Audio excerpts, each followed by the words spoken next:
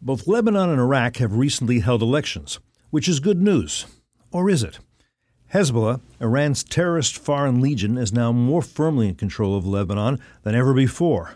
And Iraq still faces serious perils, not least from Iran's rulers as they attempt to continue what Secretary of State Mike Pompeo has called their march across the Middle East. To help us analyze these developments are FDD research fellow Tony Badran, a longtime Levant expert, and Zalmay Khalilzad, former U.S. ambassador to Iraq, as well as to Afghanistan and the UN. This is Foreign Policy.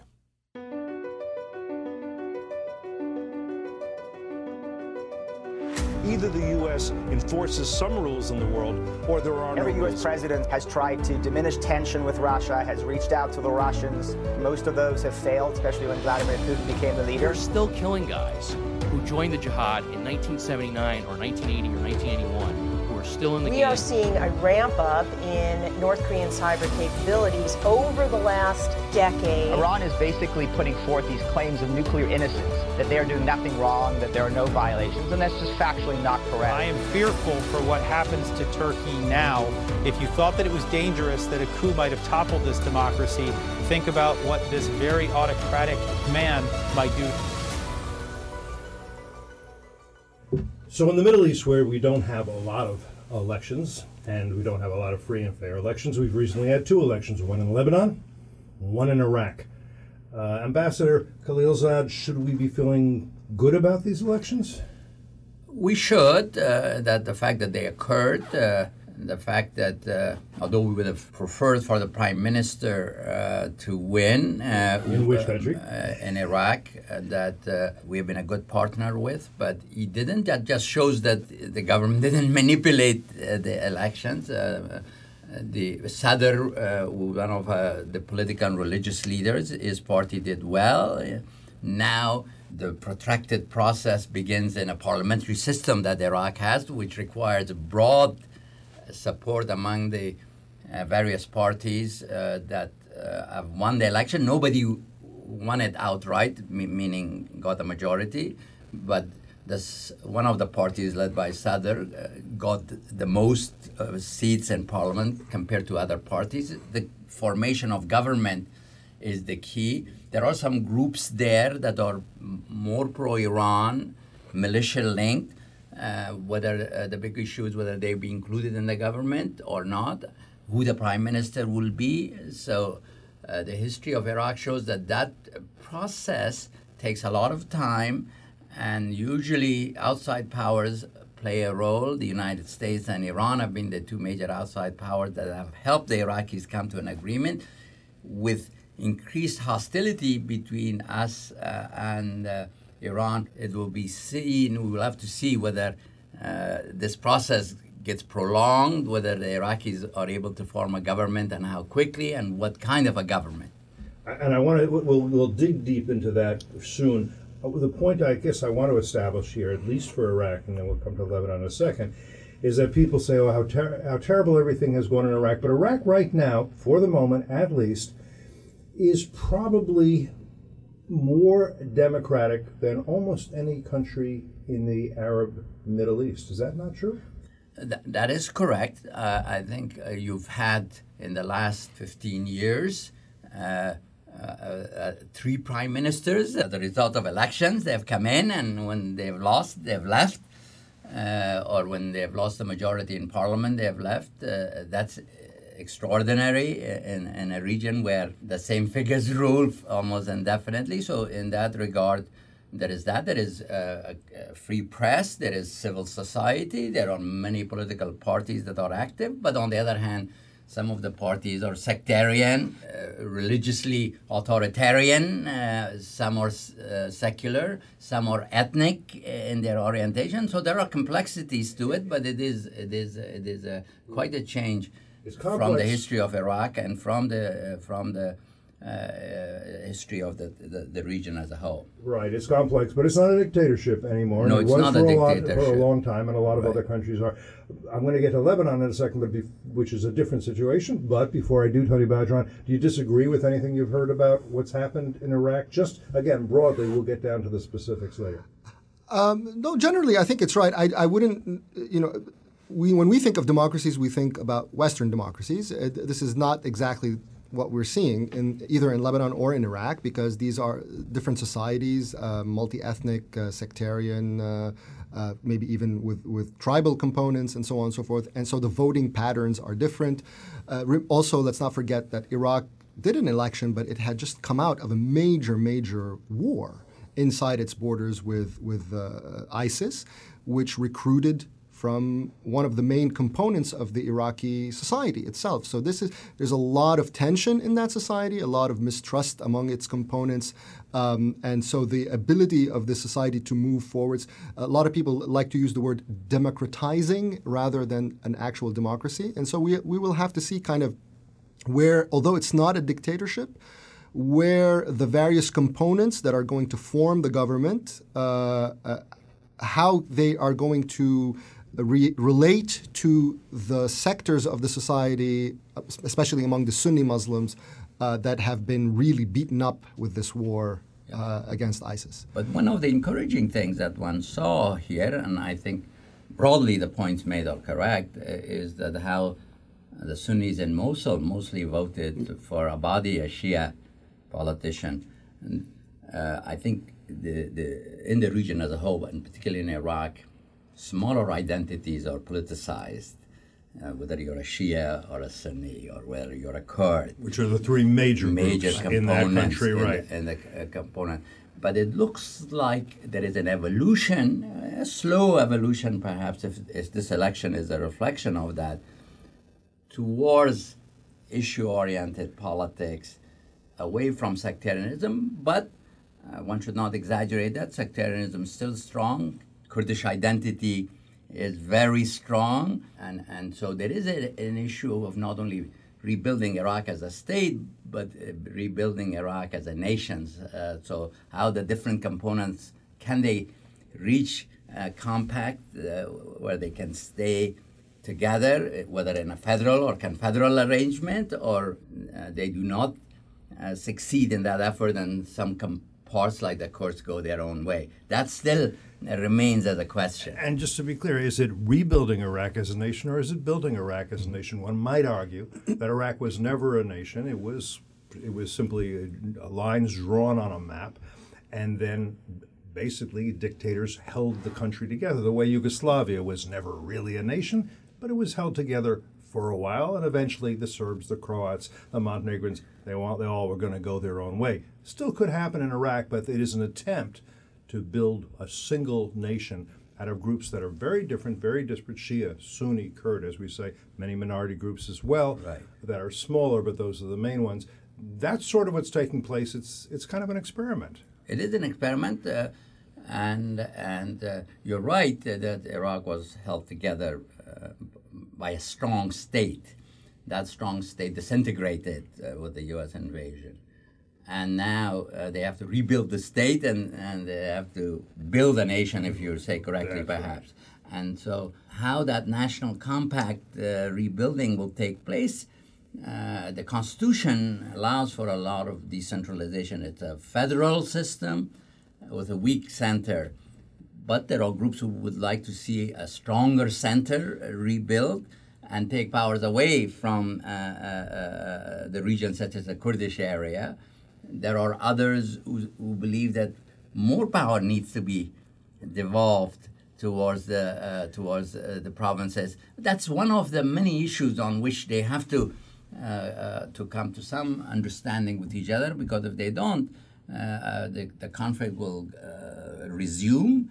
We were hopeful after the defeat of Al-Qaeda in Iraq that this kind of evolution will take place. It didn't, and then ISIS reemerged. The challenge is, will they accommodate each other, where every major group feels that its rights are being respected? And if it doesn't happen, the cycle could repeat itself. And briefly, just to follow up on one point you made that is important, in Mosul, which is mainly a Sunni city. Absolutely. You had Sunnis voting for a Shia leader, Mr. Abadi. They were doing so because they believed that he would protect their interests, as well or better than anybody else who was running for election? Including some Sunni. Exactly, that's my point. Right. And that was that he had convinced them that was the case, right. Which is something rather new and one might say rather encouraging. It is encouraging, and it seems that his use of the army in the aftermath of the liberation and limiting the role of the militias, going there showing empathy and sympathy for them, helped them to do as well as he did. I'm going to turn, Tony Badran, to Lebanon, where Hezbollah and its allies appear to have won a major victory. Is that the case? And if so, what's happened and why? Yes. So Hezbollah, with a coalition of allies, has now several seats over a simple majority in the Lebanese parliament, which means that they have a lot more leeway through politics without having to use coercion and violence, which is something that they have used before to impose their will on the Lebanese political system. Now, in many ways, they don't really need to anymore. So they had already established a measure of control, a large measure of control within the political system by having a president who's their ally, speaker of parliament who's their ally. The prime minister had already capitulated to all their demands. So they had pretty much a lock on executive power in the country. Now they've added to that a broad enough coalition of allies, including clients of the Syrian dictator Bashar al-Assad, for instance, who have made their way back into the Lebanese parliament. And together with Hezbollah, these groups now and these figures have a majority. So they can now have a major say in the formation of a government, in the allocation of ministries in that government, in what the policy of that government is going to pursue in administrative appointments, and at some point down the road in the election of another president. So they've, on the political level, they've enhanced their control. On the military level, they already had control. So they just added another facet of control within the political system to their existing power. And why do you think they did as well as they did in this election?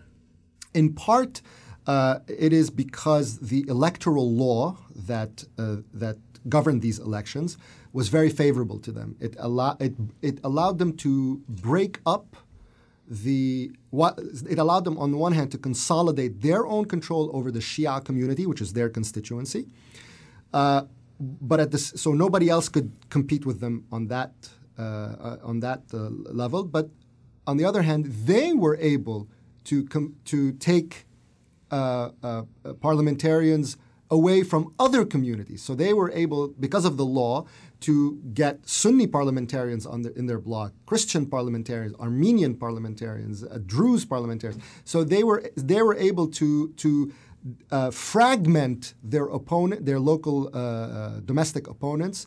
They fragmented their blocs while consolidating their own. You know, in Iraq, as we said, the major groups are the Shia, the Sunni, the Kurds. In Lebanon, you have Shia, you have Sunni, you have Christians, you have Druze, other groups as well. Right. Right now, if you're in Lebanon and you are not Shia, if you are Christian, if you are Druze, if you are Sunni, are you feeling, okay, Hezbollah is going to protect my interests, this is as good as it gets, this is just fine, I'm confident about the future with Hezbollah running this country? I don't know if they're confident about the future, but they understand power.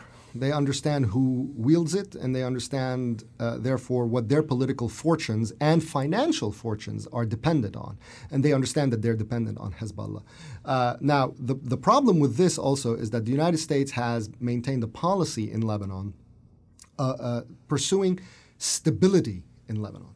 But if you're stabilizing the status quo, then you're allowing Hezbollah to continue dictating the dynamics, and so everyone revolves around the center, which is Hezbollah.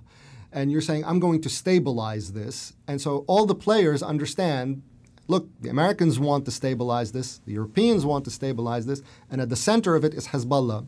So this is how power is wielded in Lebanon, and everybody makes adjustments. Let's be I want to be just very clear here on this point.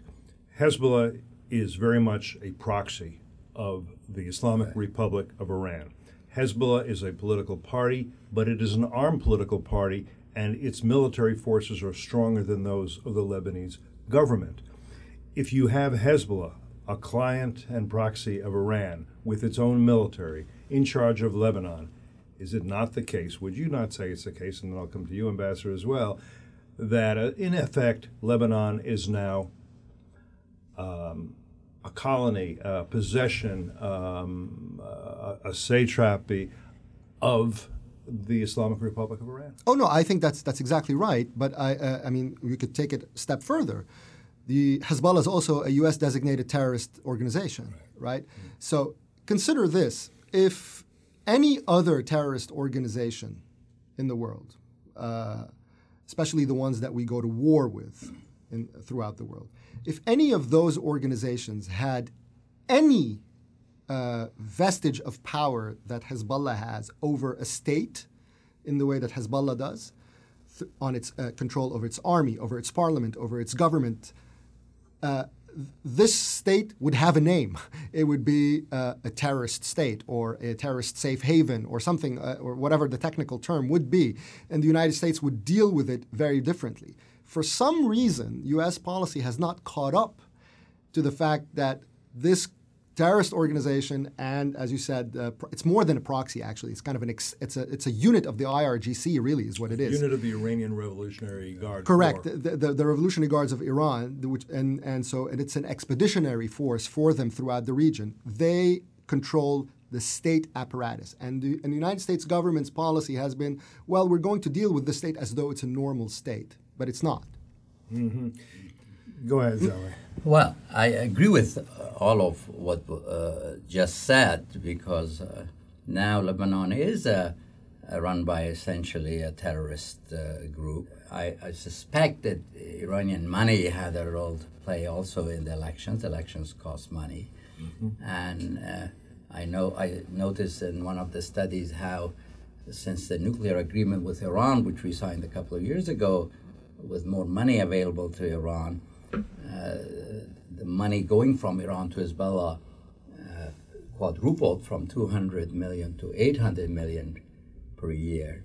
And I agree that this requires, especially in the aftermath of the administration's announcement of withdrawal from the nuclear agreement and this new strategy that was outlined by the Secretary of State, that Iran is the central problem for the challenges we face in the Middle East, that we need to reconsider our approach to Lebanon, reconsider our approach to Syria, reconsider even our approach or adjust our approach, if not reconsider, in Iraq and beyond.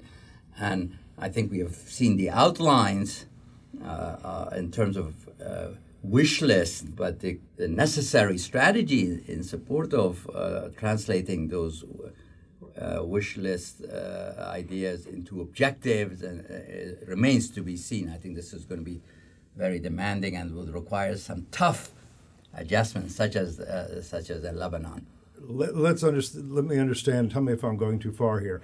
What we're essentially saying is that a terrorist organization intimately linked with Iran, maybe even an arm of the Iranian government and Iranian military, is now in control of Lebanon, and we, the United States, have helped finance their accession to power. We've helped them win this election. We've helped make them powerful. We have supported a terrorist organization, and we have supported Iran's ambitions in the Middle East.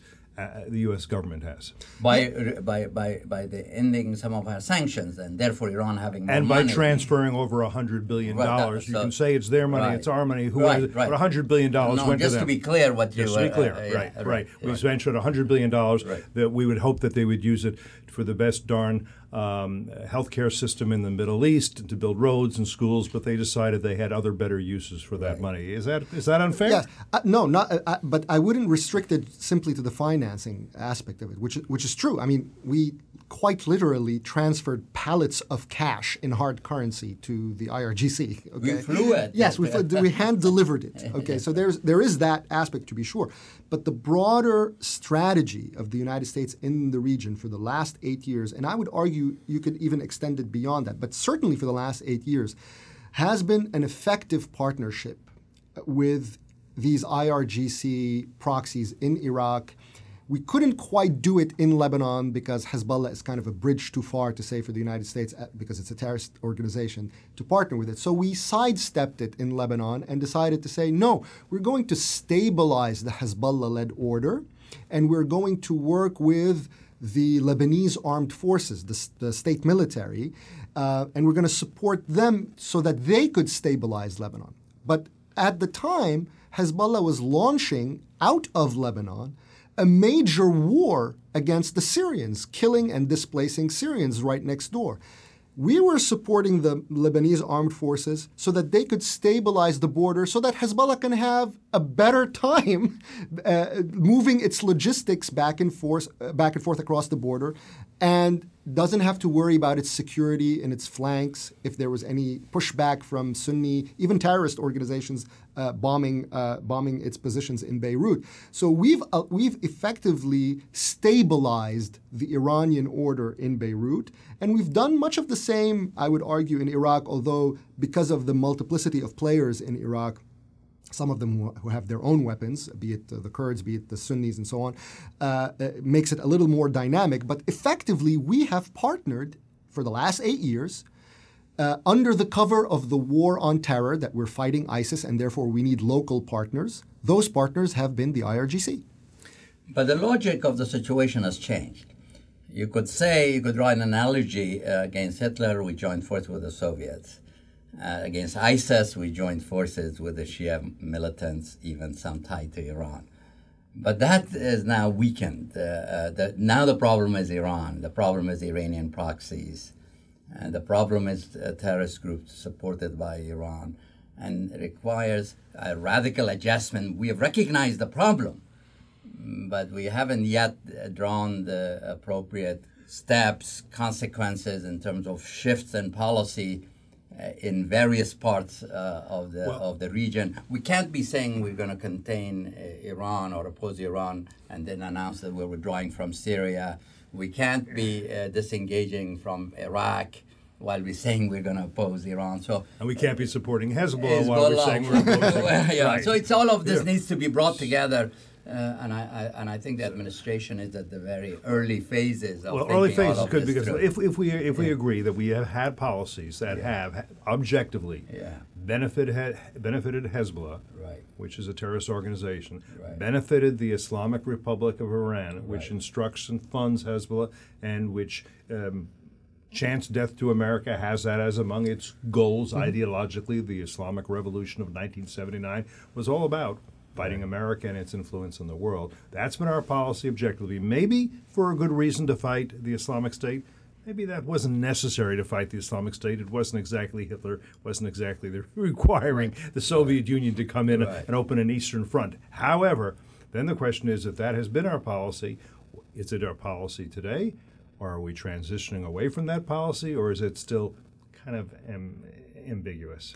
I would say it's still, the jury's out, I would say, because you're hearing a lot of good signals from the administration. Secretary Pompeo's speech, for instance, on this Iran strategy, tackled the issue of Hezbollah, that the United States would crush Hezbollah operatives worldwide. Well, okay, that's a very strong statement. What does it actually mean? Is the United States now going to pursue Hezbollah operatives militarily in places, let's say, like Syria, for instance, where they are deployed and quite vulnerable to attacks, as the Israelis have shown? Or is it a statement about financial pressure, that we are going to track their operatives abroad because they have Hezbollah is a criminal enterprise as well as a terrorist organization that spans 5 continents. They have strong presence in Africa, in Latin America, for instance, where they run illicit finance schemes. So is that what crushing their operatives mean, that we're going to target their financial and criminal operations abroad? We're not quite sure yet. And then lastly, how does that then transfer onto our Lebanon policy? These guys control the Lebanese state. Our declared policy is to support the Lebanese state. If we're strengthening the Lebanese state that is controlled by Hezbollah, we are strengthening a Hezbollah state. So that contradiction has not yet been resolved in the policy discussion, and you still have a lot of voices in government, especially in the Department of Defense, who are very enthusiastic about supporting the Lebanese armed forces, even when you're supporting an institution of a Hezbollah-dominated state. Because they don't understand that the Lebanese armed forces now answer to Hezbollah? They don't believe that. They don't, because, and this is where you get into that dreaded word of nuance, because you have to have nuance when you approach Lebanon. So there's a lot of sectarian groups in Lebanon, and they don't all follow Hezbollah. Yes, but name one person that has actively taken measures against Hezbollah. Specifically the LAF. When was the last time the Lebanese armed forces, with the acronym of LAF, has actually taken active measures against Hezbollah? The answer to that is never. Now, my guess is that, well, a couple of guesses. One is that Mike Pompeo, this new Secretary of State, pretty much understands and agrees with what you've both been saying. 2, my guess is that plenty of people within the State Department and the Foreign Service don't necessarily agree and are very much attached to Lebanon. And 3, that some of those people, and also in the Defense Department, would say, look, what you're arguing is that we end our support for and most of our contacts with the Lebanese armed forces. What you're saying is give up on Lebanon. If we give up on Lebanon, it's over. It becomes entirely, unambiguously a colony of Iran. Is that not what they would argue? As opposed to what? We just basically laid out the case that that's exactly what Lebanon is. So the argument becomes, well, you cannot withdraw support from Lebanon which is a Hezbollah-dominated state, lest it becomes a Hezbollah-dominated state. It makes little sense. But the idea of withdrawing the argument from the Defense Department actually takes us back to the whole thing with ISIS and the war on terror. They see the Lebanese armed forces as a partner in the war on terror, which is a very weak argument because Lebanon is not really a front in that war on ISIS anyway. It doesn't add anything to our capabilities in the region, not even in terms of intelligence. We are the ones helping them. But helping them do what? Helping them protect the stability of a Hezbollah state. So the argument makes no sense, but there's a lot of people who are attached to it, unfortunately, and it's going to be, I think, a hard battle to kind of start shifting people's perceptions of what the Lebanese state actually means and what the Lebanese armed forces actually do. So if Mike Pompeo calls you this afternoon and says, what do I do about Lebanon? What do you tell him? Well, one is that you could confront the problem in Lebanon itself. I mean, he's declared the goal of crushing Hezbollah. Do you do it from outside? How do you approach it? Do you increase pressure on Hezbollah in Lebanon, in Syria, for example, to entangle them in a protracted conflict, zap their resources, and weaken them? Or do you do that plus you support some groups inside Lebanon who are opposed to it, but you make your assistance very much, keep them on a short leash, conditional on their performance vis-a-vis Hezbollah? It may be as part of a plan or a strategy, some relationship is on gathering intelligence, learning about the weaknesses of Hezbollah, strengthening those who are against it, that you would want to maintain some relations with elements in Lebanon, that you don't give up permanently on Lebanon, but that the goal is the crushing or the weakening of Hezbollah. And as part of a strategy that may have different elements, I can see the case for some engagement with Lebanon as well. I would actually, yes. The idea of conditioning aid to the Lebanese armed forces is something I've written about.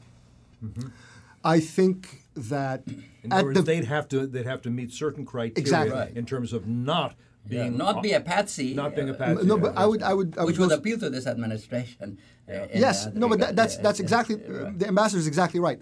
The president of the United States is averse to wasteful spending in the Middle East on nation-building projects. That's what he had declared in the recent speeches in Ohio and elsewhere. This is clearly where his instincts are, which is what makes the Lebanon policy all the more incomprehensible, because it is precisely wasteful spending without any dividends. Now, people will say, well, no, it's actually great dividends. We have stabilized Lebanon, and we've prevented ISIS from destabilizing it. Well, that's a very narrow definition of what, and I would say wrong definition of what the national interest is in Lebanon. The reason for U.S. aid to the Lebanese armed forces, which started about a decade ago, was to interdict weapons shipments coming from Iran to Hezbollah. It was to protect the border against the use by the Assad regime in Syria and Hezbollah to bring in weapons into the country. What has the Lebanese armed forces over a period of 10 plus years done in this regard? It has done less than nothing. In fact, there are numbers that show from the United Nations force, which is deployed in Lebanon, that whenever their naval force interdicted ships that were bringing in suspicious cargo, they don't have the authority to stop them and search them. They refer them to the Lebanese armed forces. They referred in a period of 10 years over 10,000 suspicious vessels. How many of those vessels did the LAF actually declare that it was carrying cargo? Zero. So you can think that these guys are actually not just not doing their job, they're actually facilitating the armament of Hezbollah. The purpose of our aid was for them to stop it, and they have done nothing. So I am a very strong advocate. At the very minimum, if you're not going to cut off aid, then you definitely have to condition this aid in order for the LAF, the Lebanese Armed Forces, to do very specific Hezbollah-related things in a very specific time frame with very specific benchmarks. Otherwise, this is basically a fool's errand, essentially. I also infer from what you're both saying that you would agree that Secretary Pompeo, in his recent speech on Iran, a major policy speech changing American policy towards Iran, the main thing he's saying is we are not going to enrich this regime anymore. Yes. We're going to tighten the economic screws. We're going to put on economic pressure, and we're going to ask, indeed, I would say demand, that our European allies do the same, because not to do that means we, the U.S. and Europe, are financing Iran's imperialism in the region, its control of Lebanon, its a desire to take control of Syria, its desire to take control of Iraq, its desire to take control of Yemen, its missile development program, its nuclear weapons program, which the Iran deal, the Joint Comprehensive Plan of Action, may have delayed but did not end. That we know that for sure, based on many things, not least the treasure trove that Mossad brought back from Iran. So I guess you would agree that what he is saying, what the president is saying, is we're going to put economic pressure on Iran again. We haven't had that since the interim agreement in any serious way. At a time when the Iranian economy is shaky anyway, this makes sense. Right. Well, it makes sense, certainly, and Iran is in a difficult situation at home. The regime is facing many challenges. The economy is doing very badly. Political tensions and polarization is there. It may be in a pre-revolutionary set of circumstances. The potential for instability is significant. But to contain Iran, to succeed, economic pressure is important but not sufficient. I think we need to increase the pressure on Iranian proxies, to increase the cost. That reinforces the economic pressure that we will impose on them with sanctions by making it harder for Iran to consolidate in Syria, to force Iran to confront the choice of either escalating the cost substantially or adjusting downward its ambitions. Similarly in Lebanon, similarly in Iraq. So I believe that given the ambition that the Secretary of State talked about, the very ambitious goals, as an instrument, economic sanctions are very powerful. We have fine-tuned it extremely well, but that would be insufficient. We need to look at a broader range of policy instruments that go beyond sanctions. I also think that we are ignoring something that we maybe shouldn't. One, we mentioned that Hezbollah is a militia as well as a political party, has military force, and it's a terrorist organization. And it's a terrorist organization, and it is with huge capabilities that could launch a big war in the Middle East. I do want to try to talk about that for a moment. Yeah. But because it has these capabilities, we're sort of normalizing that arrangement that it's okay for one political party, not every political party, just one political party in these countries, to have the guns, which gives them an advantage that others do not have, and to be supported by an outside power to a great extent, between Iran. What is also important is that the political parties, we haven't mentioned this, in Iraq that are supported by Iran, also have a military component supported by Iran. They also have the guns, maybe not as much as the Iraqi military at this point, but it could get to that. And this is an argument that's gone back a long time. When I was on a committee years ago reporting to Condi Rice, who was Secretary of State, on democratization, she was in favor of elections in the Palestinian territories. And my argument was, if Hamas is running as a political party while it has all the weapons in Gaza, that's not democratization. We shouldn't have that as acceptable. And the problem is actually worse. Not only that they have arms, but they have money, and we have a very hard time. I can speak from experience as ambassador to Iraq, that parties that were more liberal, parties that were secular, we did not help them financially to compete in election. There was no level playing field because our laws are such that the only way you can help a political party in an election is to do it covertly. Well, not only to do it covertly, the president has to do a finding, which has to be briefed to members of Congress that we are going to interfere in an election. That's the language you have to use, against which there is a lot of resistance. And it gets leaked, and then we cancel the program. Yes. So the question is, how do we, when we have elections, how do we not only insist on a level playing field, but that in fact there is a level playing field? I would be surprised if we learn what was our effort during the Lebanese election. How much did Iran spend on the Lebanese elections, besides the arming of Hezbollah? How about the Saudis? Did they How not much spend did the on Saudis spend on it? I mean, they may have been a little disenchanted with Saad Mohseni perhaps for enabling Hezbollah. Yeah. No, the Saudis washed their hands in a way of it because there was no point, because their local client basically is the one who conceded everything to Hezbollah in order to be able to return as prime minister. And so we're talking about Saad Hariri, yeah. Yes, the prime minister of Lebanon. He's a very charming man. Yeah, it's not a personal issue, but he's not. He's irrelevant for as far as the United States is concerned in terms of countering Hezbollah's influence. He not only is incapable of doing it, he actually facilitated it in many ways. And so the Saudis said, "Okay, I'm not going to be throwing good money after bad in this way. We're not going to be paying for this. We're not going to subsidize it." And so they washed their hands of it.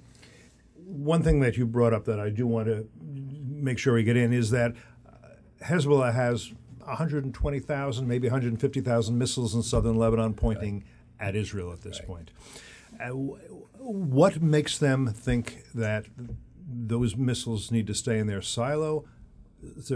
What makes them think it's time for us to launch a war against Israel? A war that would be, unlike previous wars, not simply a war of Israel versus Hezbollah, but at this point, it's very clear, a war of Israel versus Lebanon, and a war perhaps of Israel versus Iran, if they can manage it, because they will see Iran's fingers pulling the puppet strings. That's a real risk. The region is really combustible. The struggle in Syria, you see already Israeli-Iranian interaction. The Israelis have targeted Iranians. The Iranians have tried to hit Israel repeatedly. And I think if Hezbollah launches it, a war, it would be because Iran wants that war to happen, that it serves Iranian calculations. Or it could happen because of miscalculation. Neither side wanted to start a war, but actions in Syria acts as a trigger for a war, not only, as you said, between Hezbollah and Israel. It's likely to involve all of Lebanon, and it will involve Iran as well. So this is a serious potential for a big conflict coming out of Hezbollah's, the armament of Hezbollah in terms of missiles. Now Iranians are thinking perhaps of producing missiles either in Syria or in Lebanon. And it's something that the Israelis may not be willing to permit. Exactly. We understand. Exactly. So a conflict could start from that interaction. Iranian effort to establish a production capability, the Israeli efforts to prevent it from happening. As we begin to wrap up, let me ask you, Tony, the same question I asked the ambassador. If you're advising this administration right now, what do you tell them to do about Syria, about Lebanon, about Iraq? I think the United States has a lot of options, some of it direct through its own forces and tools, others through those of its allies in the region who are also capable of doing a lot of damage, as we've seen with the Israelis in attacking Iranian assets in Syria, for instance. So I think the degrading of the Iranian position in Syria is something that Israel and the United States can work jointly. The United States can support Israel with munitions, intelligence, and other capabilities, and at the same time also position itself so that the Russians don't, who are also deployed in Syria, don't get in the way, so that Israel and all the other Arab allies who are on the Syrian border feel secure that the United States is there, so that the Russians are not going to be able to do much against it. So that will require, it doesn't necessarily require for the United States to be directly engaged militarily, but it could, if it wants to, it could, but it has options to work with its allies to degrade that position in Syria. But if you're going to degrade Iran's position in Syria, which I think you're saying is pivotal in terms of the region and not allowing Iran to get the imperialist and the hegemonic control it wants, there'll have to be some American presence in Syria for the foreseeable future. No doubt. In order to deny them the ability to link these territories, whether it's direct U.S. presence or through proxies, but basically it has to be something for the United States to show that it has skin in the game. But it has options with its allies to go after the Iranians that way. But that's just taking care of the Syria problem. The missile production problems and the 150,000 rockets and missiles that are deployed in Lebanon, that's a separate issue that the United States continues not to have an answer for and continues with its policy of kind of turning a blind eye because, we're doing a long-term project of building the state in Lebanon, but so is Iran. Well, we've covered a lot of territory in a reasonably short amount of time. We're looking at a very volatile region. One can understand why one might want to pivot away from the Middle East, but I don't think that's really realistic and possible. It's too important and too dangerous what's going on there. With that, let me say thank you to Ambassador Khalilzad, to Tony Badran, and I hope to have you back because there's much more to discuss as events develop, for better or for worse. Thank you for being with us on Foreign Policy. Thank you. Thank you for joining us for this week's episode of Foreign Policy. As always, find and subscribe to our show on iTunes, Google Play, and Stitcher. You can also listen and explore options on our website, defenddemocracy.org. If you have feedback for us, praise, criticism, suggestions, please consider leaving us a review on iTunes. We'd love to hear from you. We hope you'll join us again next time, but in the meantime, I'm Cliff May, and you've been listening to Foreign Policy.